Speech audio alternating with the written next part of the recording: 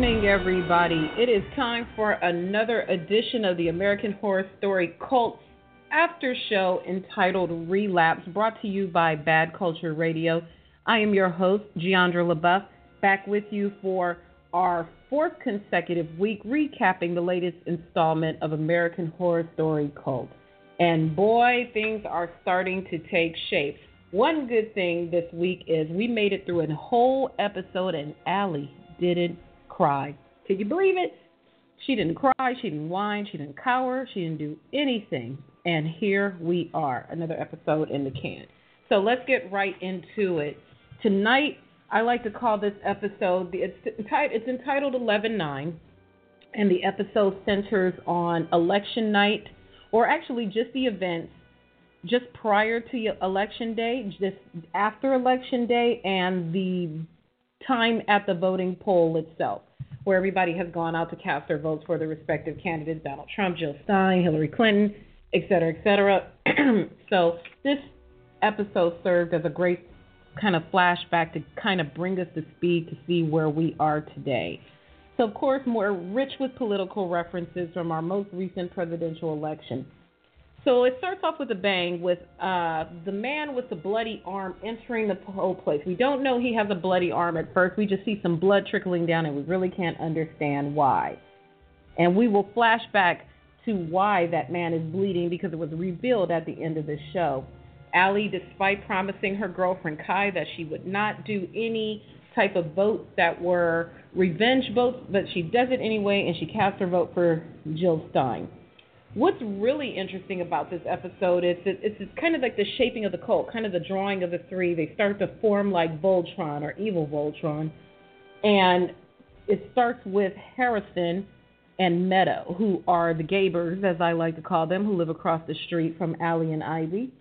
We see that Harrison was working in a gym and he was being antagonized and singled out by his employer for being a gay male, which was, of course, the wrong thing to do. Kai, who we have been led to believe to be this intolerant, racist character from this point, he is very specific in the type of people that he wants to draw into his cult. And so we get our first look at the intro to the cult is through Harrison, who he witnesses. He's been watching for a long time, kind of stalking to see that he's been antagonized by his current boss.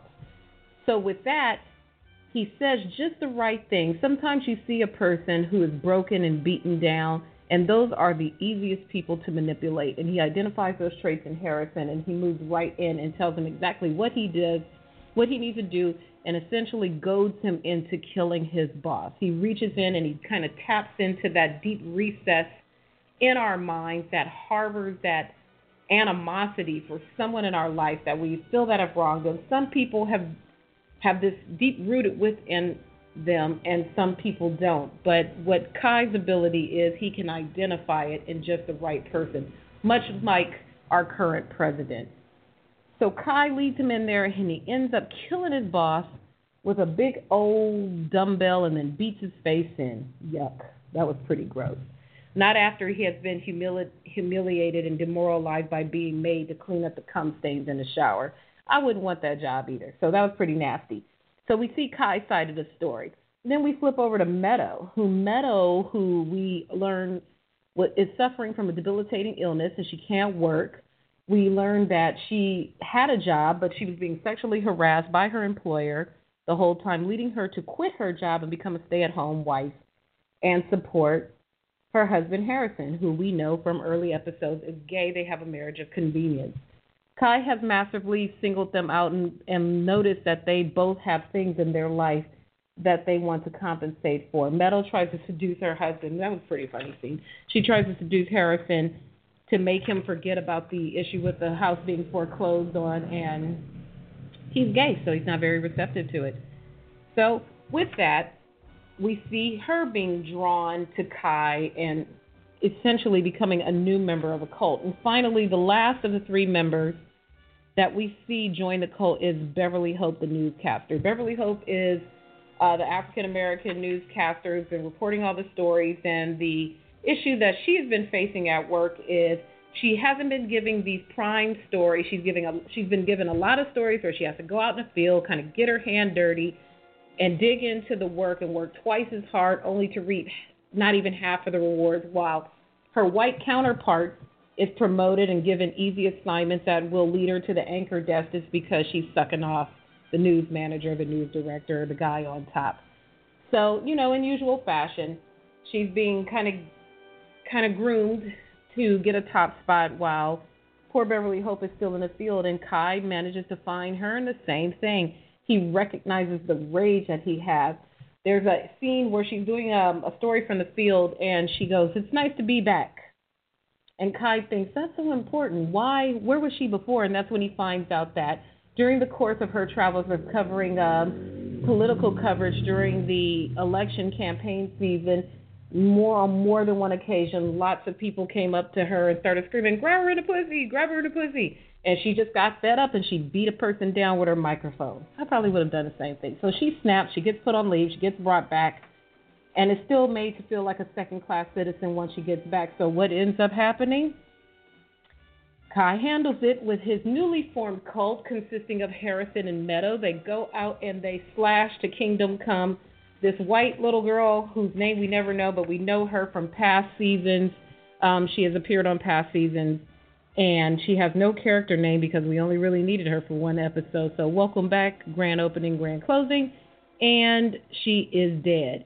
And with that, Beverly realizes that Kai is all in for her, and he's down for the set and wants her to be part of the cult. So now we see that we have a fully functioning cult, but wait, there's more. The most interesting part of this episode was the fact that Winter, we already knew that Winter from the beginning was in some type of thing with Kai. At first I thought maybe there were siblings. Now we just realized there are people who connected. And through Winter, Winter identifies none other than Ivy, who is Allie's girlfriend, who also gets antagonized at a Hillary rally when a MAGA supporter reaches out and grabs her in the pussy while she's walking by while they're trying to debate points. And from there, it turns out the pussy grabber is the owner of the grocery store who is bleeding in the very first scene. So they capture him, they beat his ass, they lock him down in the basement, they handcuff him down there, and they tell him that he's going to stay there until Hillary is elected. But Kai instead goes to pay the man a visit and tells him in a very Saw-like fashion, "I have a proposition for you. If you really want to get out that bad, cut your damn arm off." And you know what? The fool does it. Sometimes that desire is so fervent to prove other people wrong, you're willing to cut off your own arm to prove it. And that's exactly what happens. And then we fast forward to the beginning where we started, where we're welcomed to Trump's America.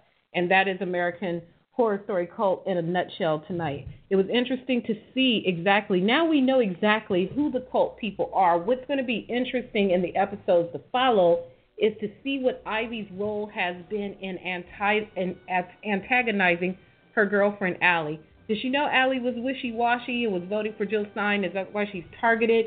We know that the clowns have been in the house now because it's pretty clear that Ivy is part of this cult, and the level of her indoctrination, we haven't quite seen it yet, but if she tied a man down in the basement or handcuffed him and left him there to go vote in the presidential election, there's no telling how deep the rabbit hole is going to go. But yeah, that's it. It looks like things are finally starting to heat up. We're starting to see the connection of the characters. Now we will see the growing of the cult. Beverly Hope is going all amorosa on us. We don't know what Ivy's doing. Winter is singling people out. How come nobody remembers meeting each other before? I don't know. But actually, no, it makes sense. When Ivy brought home Winter to be the nanny for the baby, she knew exactly who she was bringing home because they were already members of the cult. Remember, flashing back to episode 1 or 2 when they had to hire a nanny, she popped home with the nanny, and Allie was like, "Hey, you just found this random person to find our baby? Maybe that person's not so random." But Allie doesn't know that yet. Who knows? Allie might be the puppet master of the whole thing above Kai, but we will find that out in coming weeks. So I thank you again. This is the episode. This is episode 4 of the American Horror Story recap show entitled Relapse, brought to you by the Bad Culture Radio Network. I'm your host, Jeandra LeBeauf. Please make sure that you follow me on Twitter at Jeandra LeBeauf. If you're here, you probably already know that.